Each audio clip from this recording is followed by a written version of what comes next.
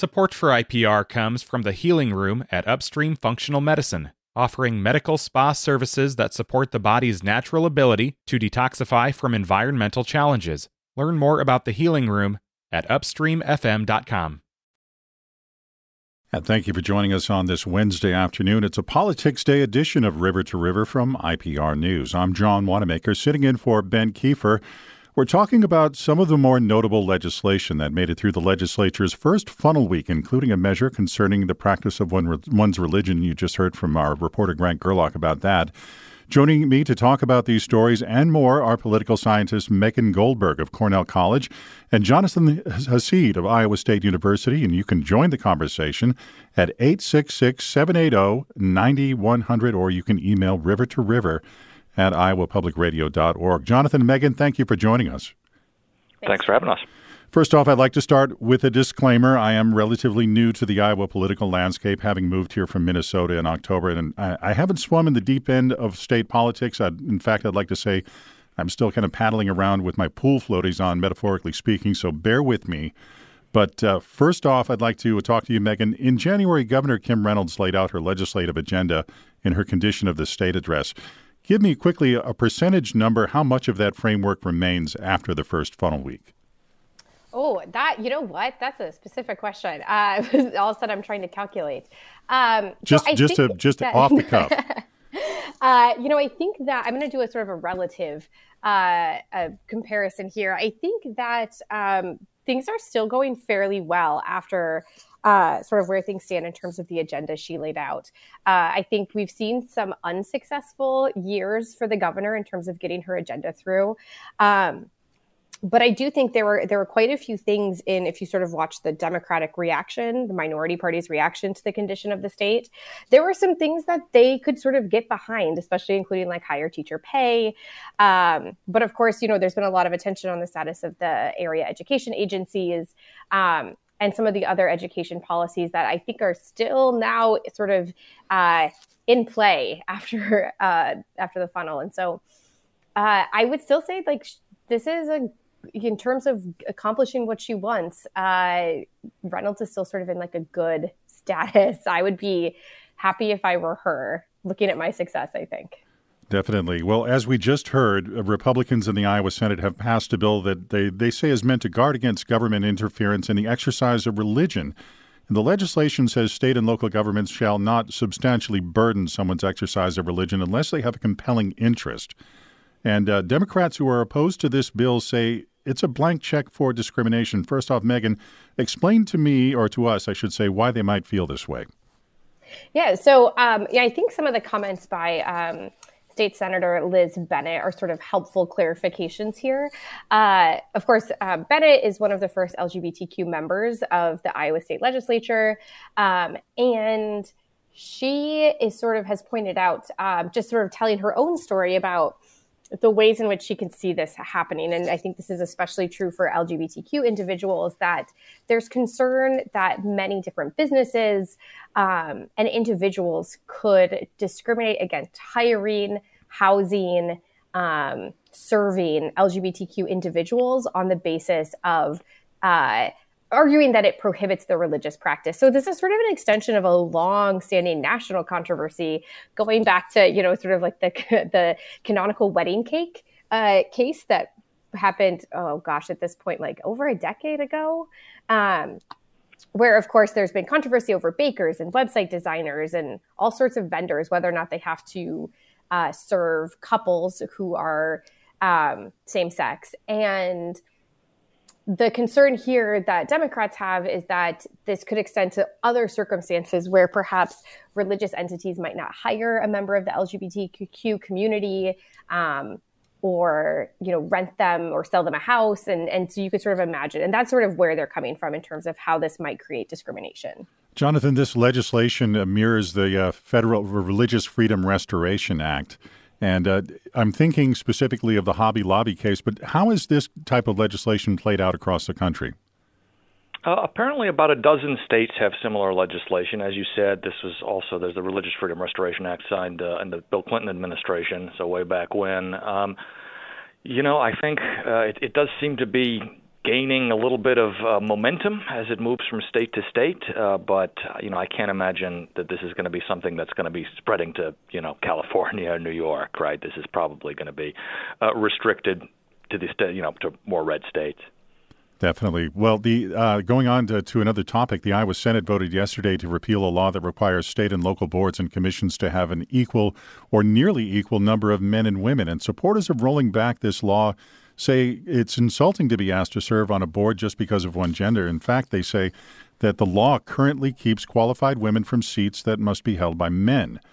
And we heard from Democratic Senator Sarah Trone Garriott that the law currently ensures better representation in state government. What could come of this law being taken off the books, Megan?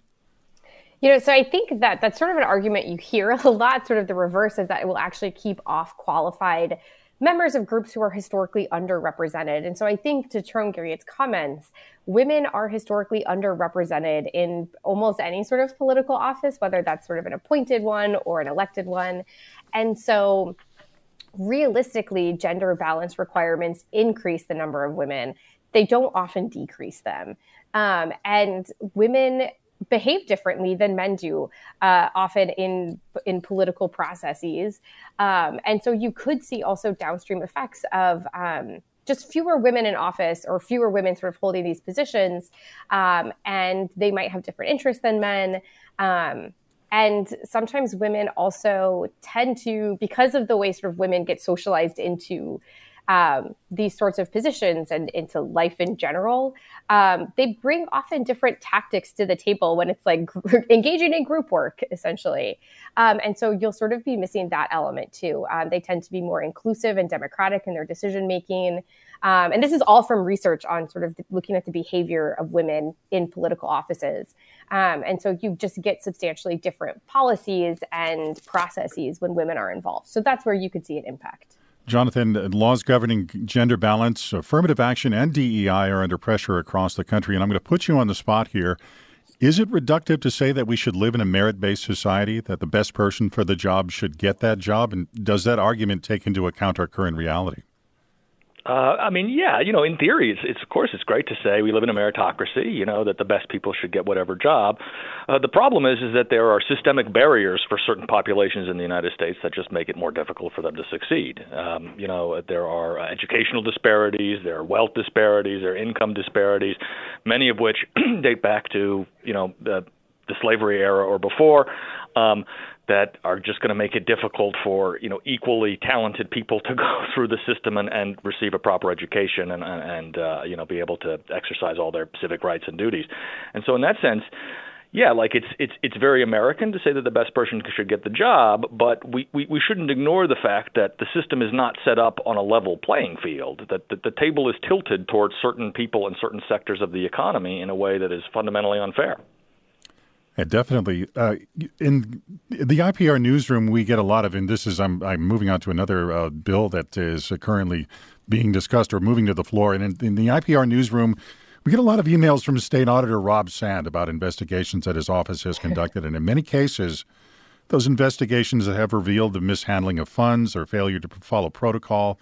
But Sand is accusing the State Board of Parole of withholding documents, and that agency retorted by citing a law that passed last session. And this week, the Senate passed a law that would allow state agencies to bypass Sand's office and instead choose private CPA firms to conduct those audits. The bill's sponsor, Republican Senator Michael Busolo of Ankeny, says the bill is just meant to give state agencies the same option that local governments have. But speaking at a news conference last week, Sand disagreed. These insiders want a state auditor who is a lapdog, not a watchdog. Anyone can see it. They are so desperate to explain away the obvious purpose of this new legislation that they held up Illinois as an example for government accountability. Illinois, where 4 of their last 10 governors have gone to prison. And Sand is arguing that the government is looking for not a watchdog, but a lapdog. Megan, Busolo is arguing that this is not a political move, but we can't lose sight of the fact that Sand is the only Democrat in state elected office, right? Yeah, so I think the context makes this really important. Not only is Sand the only statewide Democrat in office, but we've also heard comments sort of, and I think sometimes there are slips even perhaps by the governor, sort of like talking about Sand's opponents at the time as we'll have our own auditor, or I'll have my own auditor. And that's not exactly the phrasing you might want to use if you think of an auditor as sort of this accountability measure. And so, I think that you can sort of isolate this and look at it in a vacuum, and you could maybe make an argument that, this is exactly all the things they say it is, that Republicans who support it say it is. But I think in the broader context, Sand has a good point, and the sort of Democratic detractors have a good point about the actual goal of this bill. Jonathan, does this move maybe just reflect the current political reality in the state that Democrats are very much in the minority? Sure. And as Megan said, Sand is the only statewide elected Democrat. We had a long-serving Democratic Attorney General who lost in the last round. And so, Sand is basically all that's left for Democrats at the state level. And, the idea that it's going to help more accountability to bring in more private auditing agencies that county governments then have to pay for, it's ludicrous. I'm shocked that Senator Busolo could get through saying what he was saying with a straight face. It is helpful in a democracy to have adversarial auditors, right? Ideally, I think if we would have auditors from the opposite party from all 50 states. They're going to be a lot more likely to catch malfeasance and the like than those that are cozy with the existing power structure. Well, we'll have to keep an eye on what's going to happen in this case of Rob Sand and that legislation. And coming up, we're going to be talking about proposed changes to Iowa's voting laws, and also we'll move to the presidential race and the stakes for Nikki Haley ahead of the primary in her home state of South Carolina. My guests this hour are Megan Goldberg, Assistant Professor of American Politics at Cornell College, and Jonathan Hasid, Associate Professor of Political Science at Iowa State University. And we'll get back to that conversation, and you can join in. We'll get back to you in just a couple of minutes. I'm John Wanamaker. It's River to River on IPR News.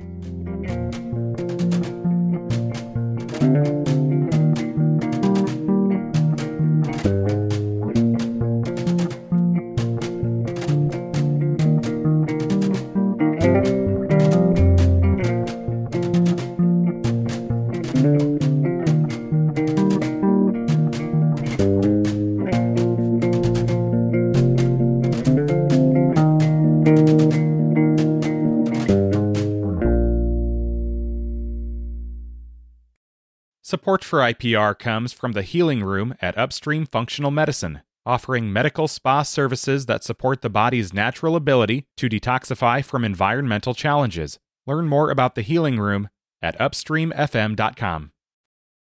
Support for IPR comes from the Healing Room at Upstream Functional Medicine, offering medical spa services that support the body's natural ability to detoxify from environmental challenges. Learn more about the Healing Room at upstreamfm.com.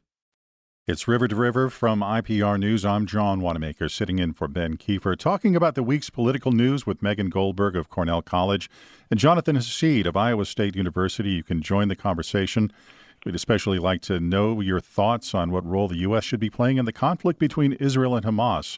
The number to call, 866-780-9100, or you can email rivertoriver@iowapublicradio.org. And I'd like to get back to a little bit of a legislation going on here in the state. Iowa Republican lawmakers are proposing numerous changes to the state's voting laws, including getting rid of ballot drop boxes and placing new conditions on absentee voters. Jonathan, how does this legislation reflect what's going on at the national level? And also tell us about an element in this legislation that pertains to former President Donald Trump. Yes, it clearly reflects very much what's going on at the national level, which is, of course, the Republican supposed concern for ballot integrity. In this case, the legislation would do a number of things, as you said. It would ban drop boxes. Drop boxes are not linked to any kind of increase in election fraud, and so there's absolutely no evidence to suggest that eliminating drop boxes would make elections more secure, especially because under current Iowa law, every county is only allowed to have one, which is monitored heavily by security cameras. So eliminating it is not going to help the ballot security. The thing that really gives the whole game away is the fact that the legislation will allow, for the first time, convicted felons to appear on Iowa's ballot. Currently, candidates have to self-certify to be on the ballot, saying that, among other things, they have not been convicted of a felony. This would eliminate that, and with a clear aim toward Donald Trump. The idea being, of course, is that if he's convicted in one of his criminal trials, and he under current Iowa law, he would then be ineligible to be a candidate. This will eliminate that. The law also makes it harder for ordinary Iowans to challenge candidate eligibility. Instead, candidate eligibility decisions will now be made at basically by a board, a government board, rather than more individual people bringing challenges. And so the whole idea is to essentially hobble anyone who would want to challenge Donald Trump's presidency. And the idea that a bill promoting voting integrity, I'm not sure what allowing felons on the ballot will do for increasing voting integrity. It seems to me a deeply cynical and preposterous move. Well, currently, Donald Trump, we should point out, has not been convicted of a felony, but there are challenges to his candidacy and his being on the ballot, including in Colorado. We're still awaiting a Supreme Court decision on that. Jonathan, how do you think that's going to turn out? Oh, that's difficult to say. It looks like the consensus based on the questions that the justices gave during oral arguments and the like, the consensus really seems to be that there's going to be Donald Trump will not be found ineligible under the 14th Amendment, Section 3 of the Constitution, according to the U.S. Supreme Court. That's certainly the way that oral arguments seem like they were looking. Even the sort of more left-leaning or Democratic-appointed justices seemed relatively skeptical about the moves to take Donald Trump off the ballot because of the attempted coup that he had on January 6th. And so it seems to me that the Supreme Court is going to punt. They're going to, come up with some way that they can dismiss the case without actually pulling Trump off the ballot, or perhaps getting themselves involved in more political hot water. So you're predicting a fairly narrow decision? I am. I'm predicting a narrow decision in Trump's favor. Yep. Well, let's continue with the presidential race, and we have to talk about GOP candidate Nikki Haley. And despite Trump's commanding lead and low polling numbers in her home state, Haley, the former South Carolina governor and UN ambassador, has vowed to stay in the race. Some of you, perhaps a few of you in the media, came here today to see if I'm dropping out of the race. Well, I'm not.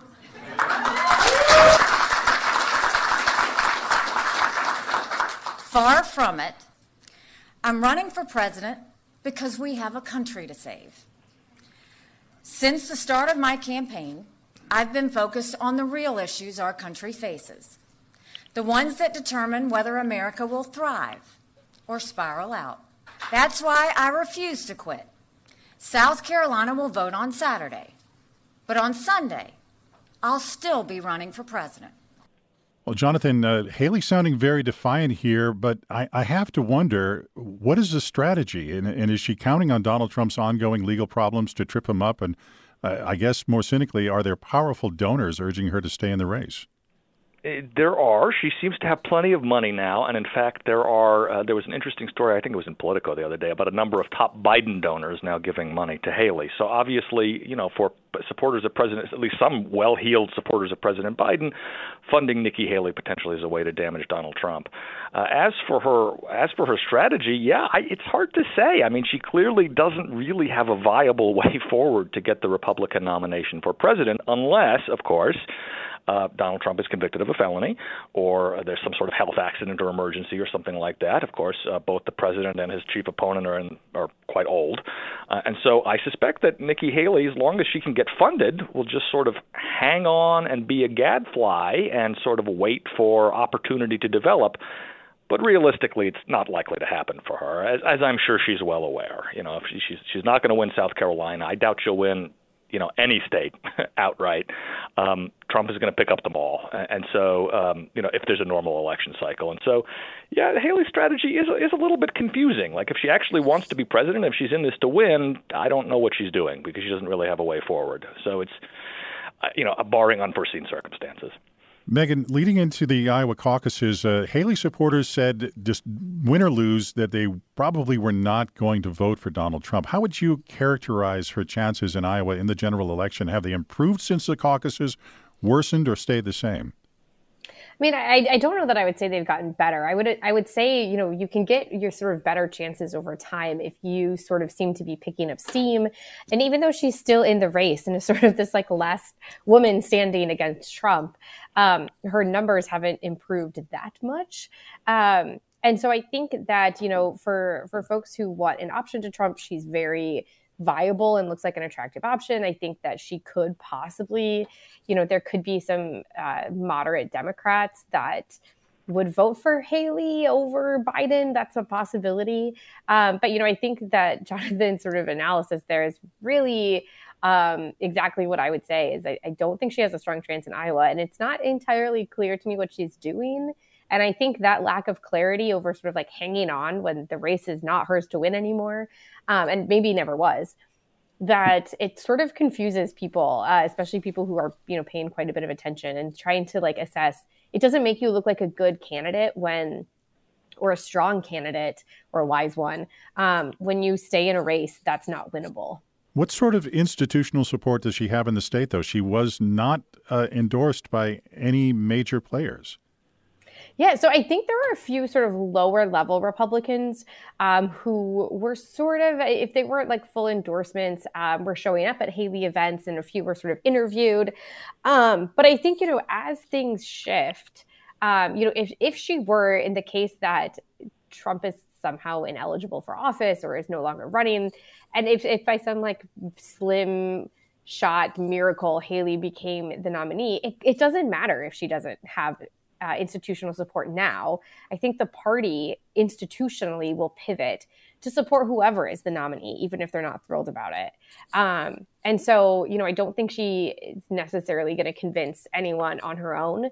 But if she starts to pick up steam elsewhere, I think you could see some pivoting in Iowa. But again, I don't think she's going to pick up steam anywhere, including South Carolina. Let's take a pivot to international events. The United States on Tuesday vetoed an Arab-backed and widely supported UN resolution demanding an immediate humanitarian ceasefire in the Israel-Hamas war in the Gaza Strip. And they say it would interfere with negotiations on a deal to free hostages abducted in Israel. Jonathan, President Biden has been walking a very fine line on the war in Gaza. Can you see a scenario where he comes out looking good? Oof, I don't know that anyone comes out looking good from the war. I mean, Biden's problem, as you say, is that he's got to toe this very narrow line. So on the one hand, there are, quite a few American Jews who in general are more left-leaning and supportive of the Democratic Party. And so, Biden is not going to want to upset those voters, especially, in sort of electorally crucial states like New York or California for Democrats. But, of course, he's also at the same time, the fact that the U.S. is doing things like vetoing resolutions for an immediate ceasefire is certainly not helping his standing among Arab Americans who are quite prominently represented, for example, in Michigan, a key swing state. And, Biden seems to have been, apparently is losing quite a bit of support among previously left-leaning Arab Americans who are frustrated with the sort of Biden administration's approach to Israel. And so, essentially, if he, it's very difficult for him, right? If he leans one way, he's gonna upset the other side, and that's going to happen no matter what he does. At the same time, it's not unusual, I should say, for the U.S. to veto legislations aimed at sort of restraining Israel. The U.S. has been doing this for decades. And so in that sense, the veto is not particularly unusual, but the timing of it, of course, makes the issue much more salient. And so already we have congresspeople like Rashida Tlaib, a Democrat of Michigan, who's saying, when you vote in the primary, vote undecided. Don't pick Biden. Vote undecided as a way to express dissatisfaction. I think the word they used was non-committed. Non-committed, exactly. Yeah, and so, this. Sure, it could definitely hurt him either way. Megan, Biden has been taking a lot of heat from the progressive wing of his party, as mentioned. How do you think this is going to affect the upcoming election? Yeah, I think all of what has been already said is spot on. And that's sort of the challenge of having a sort of broad tent or big tent party, is that it can be hard to keep the coalition together. I think thinking about the sort of left-leaning faction of the party, what you really have to be worried about if you are really any Democrat running right now is young people's growing frustration. They tend to be some of the most liberal members of the Democratic Party. It's already hard to get them to show up. But over the past, few elections, the political activity of people under the age of 30 has been really crucial to a lot of electoral success in the Democratic Party. And so they're some of the ones, I think, those are some of the voters or potential voters who are most frustrated with the Biden administration right now. And it comes not just about this particular issue, but there's also other issues like student loan forgiveness and climate change that are all sort of weighing heavily on those young voters. And the danger is not that they're going to necessarily go out and vote for Trump in the general election, but that they're not going to vote at all because they feel like they have very little efficacy in the electoral system. And so I think that's one of the challenges is the Biden administration sort of has to figure out how to motivate that part of the party to show up. And it might be sometimes different policy strategies. And we'd like to go to a caller, Frederick from Elkader. You have an opinion about support for Israel. Correct. Thank you for taking my call. I was following the vote yesterday on at the United Nations, and I find it despicable that the representative of my government voted against that resolution brought by Algeria. I am a U.S. citizen. I am a taxpayer. I work really hard for my money, and I gladly pay my taxes. I object to them being used to commit blatant crimes against humanity on the other side of the world in Palestine, Israel. I object to my government giving Israel a blank check. We help plenty of countries around the world. It seems like there is this one country that we gave a blank check to without any questions asked, and I have a big problem with that. All right. Thank you. That's Frederick. And Jonathan, what do you think of what he had to say? I think that, again, we're talking about the line that the president has to walk between support for Israel and the very accompanying lobby and then also the reality of what's going on in Gaza. I mean, one reality is that the U.S. and Israel, of course, have been allies for a very long time. Israel is the largest recipient of U.S. foreign aid, in spite of the fact that it's quite a wealthy country. Support for Israel historically has been quite bipartisan, right? In addition to historical Democratic support for Israel, we also have a lot of Republican support for Israel, especially among evangelical Christians who, for various reasons, feel affinity for the Israeli government. And so in that sense, it's difficult. It's politically hard to sort of cut Israel off, even if that were the nationally popular move, because of history, because of inertia, because of these ties between the U.S. and Israeli militaries and societies. And so, Frederick the caller, I mean, he's not wrong in the sense that the U.S. does sort of give Israel an unusual amount of latitude and an unusual amount of support in the foreign arena. That's not only, though, for international reasons. It's also for American domestic politics, which it seems to me perhaps are shifting, but are not, haven't immediately flipped to some kind of anti-Israeli position. Right? There's still large blocks of the American public that are pro-Israel, have been for a very long time, undoubtedly will be for a long time, and so Biden doesn't want to alienate them, and of course he also doesn't want to alienate callers like Frederick. It's a difficult job. In the situation, I'm going to pose this to you, Megan, real quickly. The situation in Gaza has drawn some attention from the conflict between Russia and Ukraine.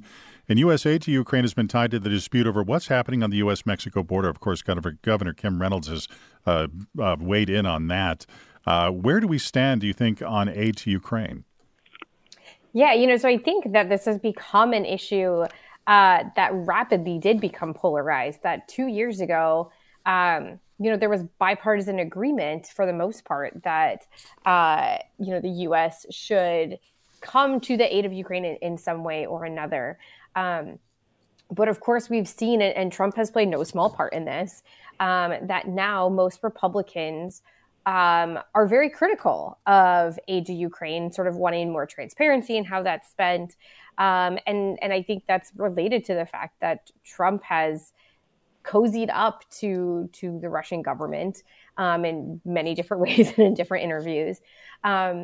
And so, I think that one of the things that we'll see increasingly too is that Republicans right now are much more unified on the issue of what aid the U.S. should be giving to Israel, and perhaps use that as a bargaining chip that they can sort of show that as a party, the Republicans are delivering aid to Israel, this ally, and they could be doing that in exchange for also agreeing to aid to Ukraine, which not as many people sort of just like on the ground, regular citizens, have strong opinions about.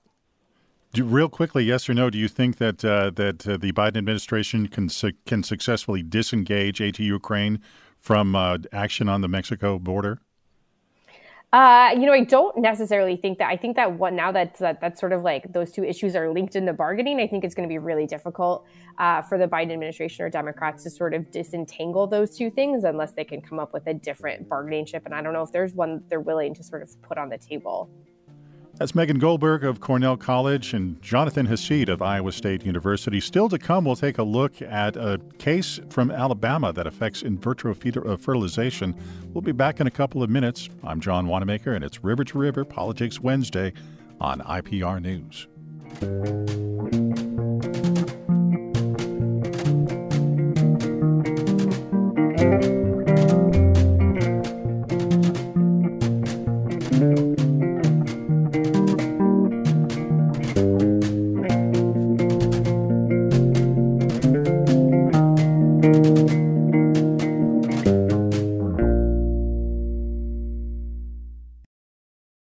Support for IPR comes from the Healing Room at Upstream Functional Medicine, offering medical spa services that support the body's natural ability to detoxify from environmental challenges. Learn more about the Healing Room at upstreamfm.com. It's River to River from IPR News. I'm John Wanamaker in for Ben Kiefer. We're talking politics today with Megan Goldberg of Cornell College and Jonathan Hassid of Iowa State University, and we'd love for you to join in the conversation at 866-780-9100, or you can email rivertoriver@iowapublicradio.org. And guys, before we get to that Alabama court case, wanted to stay on the international stage for a moment. Former President Donald Trump has sparked international alarm with comments this month that he would encourage Russia to attack NATO member states who have not met their defense spending commitments, and he's long threatened to exit the alliance.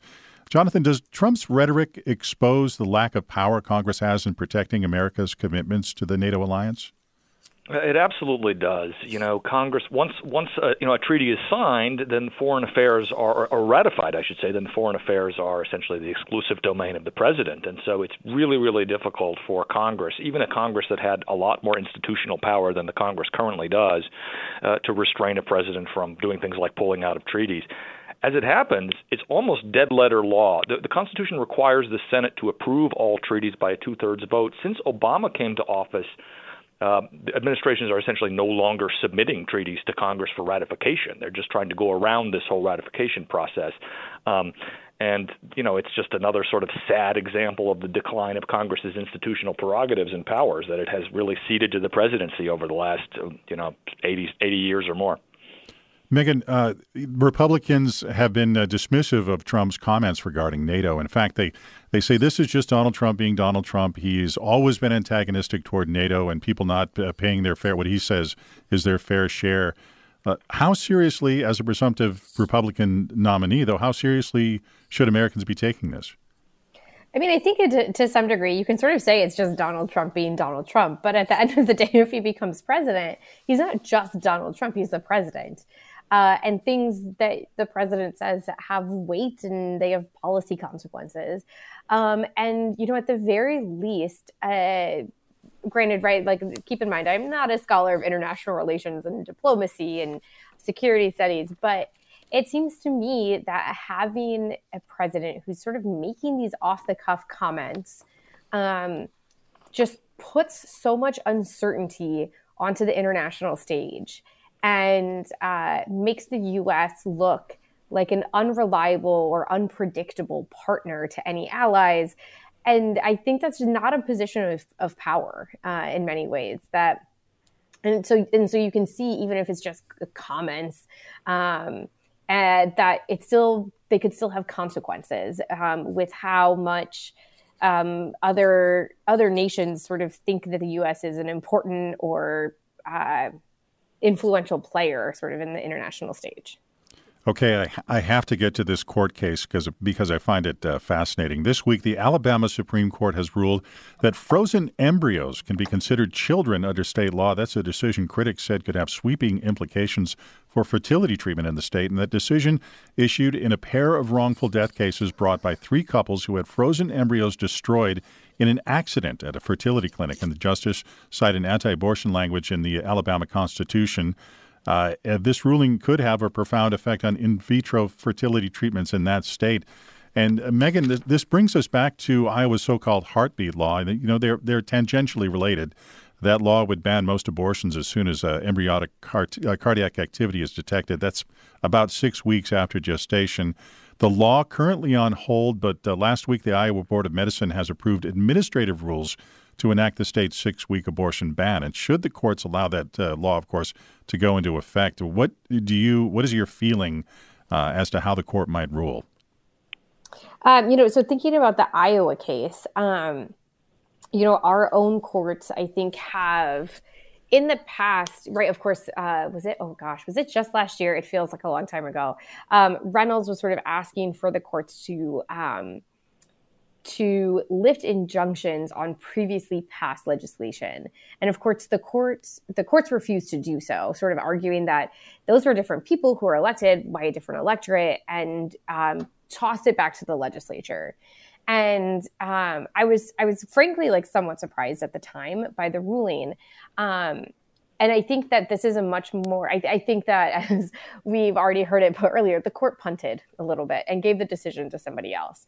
And now that's not really as much of an option to potentially do. But I think, in the world of Dobbs, post-Dobbs world, that my guess is that the court probably will not prevent the law from going into place in Iowa. I don't know that that's the long-term future. And I think that there's probably we're going to be stuck in a very long sort of repeated cycle of court cases, because it might be challenged again later under some different circumstances, or, to sort of poke at the law from the side of groups advocating for reproductive rights, sort of poke at the law as much as you can until, eventually maybe you get some traction.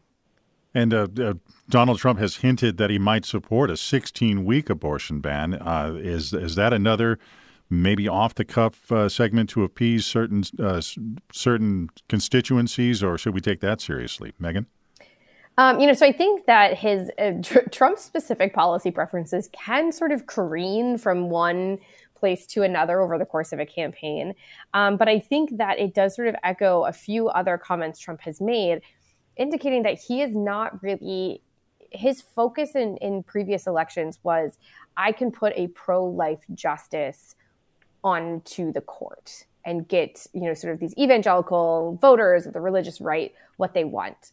And so I think, he's focused on pointing out that he delivered on that promise, but that he's never been really the anti-abortion candidate that evangelicals would potentially want, because he's not a particularly religiously conservative person or politician in that way. And so I'm not surprised that he's sort of putting this much sort of later, drawing this much later line that is a more moderate position than most Republicans. And I don't think he's necessarily, unless it's electorally good for him, I don't know that he'd move that line.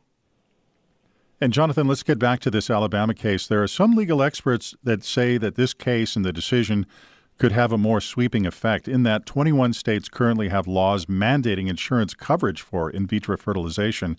Iowa's not one of them, but going back to the proposed Religious Freedom Act, is it conceivable that coverage could be denied because of disposing of an embryo might be considered a wrongful death? Certainly in Alabama, that seems to be the case now.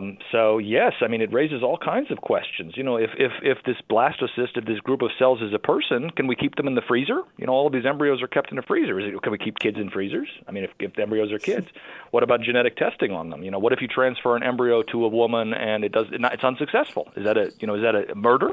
It opens up all kinds of really astonishing legal questions. The thing that really struck out at me about this particular decision was the concurring opinion of the Chief Justice, who goes on and on about how God made every person in his image, and he says, quote, "Human life cannot be wrongfully destroyed without incurring the wrath of holy God, who views the destruction of his image as an affront to himself." This is a blatant violation of the Establishment Clause of the U.S. Constitution. The simple fact is that not everyone in America or even in Alabama believes in the same God that he does, and the idea that we're taking legislative views from the Bible is really quite horrifying. I will also notice that the death penalty somehow is excluded from this, from being made in God's image in Alabama somehow. But there's a whole can of worms here. Are people going to take out life insurance policies on their frozen embryos? Can they do tax deductions on their frozen embryos? Can they drive in, express lanes with the embryos? It's who knows? Who knows where any of this is going? Yeah, it should be noted that in IVF they produce more embryos than needed in many cases. And you're right. What do they do with this? Do you expect, as you mentioned, the Establishment Clause? Do you expect that this decision might find its way into a higher court? It's going to be difficult because of the way that the Alabama Supreme Court structured their decision. They based it almost entirely on the Alabama Constitution and Alabama state law, which theoretically limits the ability of the U.S. Supreme Court to overturn them. The idea is that state Supreme Courts are supposed to be supreme in their own constitutional interpretation of their own laws. And so to that extent, it's going to be legally, it's going to be a difficult appeal, and it may well be that the Supreme Court won't take the case at all because they feel that it's a jurisdictional problem. And so my guess is that the Alabama legislature is going to have to step in to do something about this. 1% to 2% of births every year are done by IVF, and as you mentioned, John, every IVF procedure generally involves implanting multiple embryos, most of which are not viable. They don't make it in the end. And so if the Alabama Supreme Court decision stands, that means that IVF procedures in Alabama are going to be multiple murder procedures. And, no one is going to offer these services, of course. And ultimately, of course, IVF is very, very expensive. It's going to increase the cost of IVF. It's going to force people to go out of state. And it's going to have all kinds of unintended consequences. Well, Megan, here's where I'm going to expose my ignorance of Iowa law. Is there anyone stopping someone from bringing a similar wrongful death case in this state? So I don't know that we have some of the language at this moment in the Iowa state constitution that would necessarily do this. And, I think that all of these points about sort of the repercussions are very clear. I think this is also one of those cases, though, where I take the point that it's going to be hard to appeal it to the U.S. Supreme Court. But even within the state of Alabama, the thing about IVF is that it is very expensive, and it is often used by women and couples struggling with fertility. That might mean they're older, and older parents are often older parents because they're highly educated, which also means they're wealthy. And so you have sort of made angry some of the most educated, wealthiest people in the state all of a sudden. And because those are the people who want and have access to this process and now may not have access to it anymore on an issue that is very emotional and very personal, that is, growing a family. And so I think that even within the state of Alabama, I would expect there to be a lot of, you might not see mass protests or things like that, but movement to challenge this in some way or another. And I agree that I don't see a clear path for that. But I think that the types of people who have access to this type of treatment to have children are the type of people who are most capable and have the most resources to fight this type of decision. And it's on something that's important to them. And so even in the past 2 days. It's not necessarily women in Alabama, but I've seen, and of course, political science professors are probably going to know more lawyers than the average person because of our own majors and education. But lawyers who are women who have had children via IVF talking about what they're planning to do next and how they're planning to push back. And so I think this is a place where the courts have sort of overstepped their political capital, and that it's also going to sort of damage the court's standing and trust people have in the court. And so I think there's other implications too. And I think other states would be wise to probably sit back and watch how Alabama plays out before you go sort of trying to make the same decisions in your own state. Well, I have to lighten things up a bit before the end of the show. Last Week Tonight host John Oliver on a show Monday offered Supreme Court Justice Clarence Thomas $1 million a year and a luxury motor coach to resign from his post. And the offer is related to a string of scandals involving Thomas, including his failure to disclose lavish trips and gifts from wealthy donors. And here's a bit of that segment. And if you're thinking, what will my friends say if I take this offer? Will they judge me as they sit in their boardrooms and mega yachts and Hitler shrines? Will they still treat me to luxury vacations and sing songs about me off their phones? Well, that's the beauty of friendship, Clarence. If they're real friends, they'll love you no matter what your job is. So I guess this might be the perfect way to find out who your real friends actually are.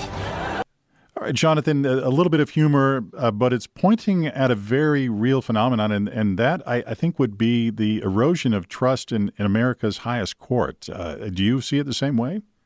Yeah, absolutely. You know, in a large part, the court has brought it on itself. There was even the ethics requirements that were just passed just recently by the Roberts Court are essentially non-binding and up to the justices to interpret themselves. The fundamental problem is that there's nine people on the judiciary who are unelected. They're there for life, and I guess sometimes they feel entitled to do as they please. This is why the U.S. is an extreme outlier. Virtually every other country, there's almost, as far as I know, no other countries or very few other countries that have justices with no term limits, that have people sit on the court forever. Every other democracy has decided that this is a bad idea, and often they're lengthy terms. They'll be 18-year terms or 22-year terms or whatever, but eventually people have to get off the court.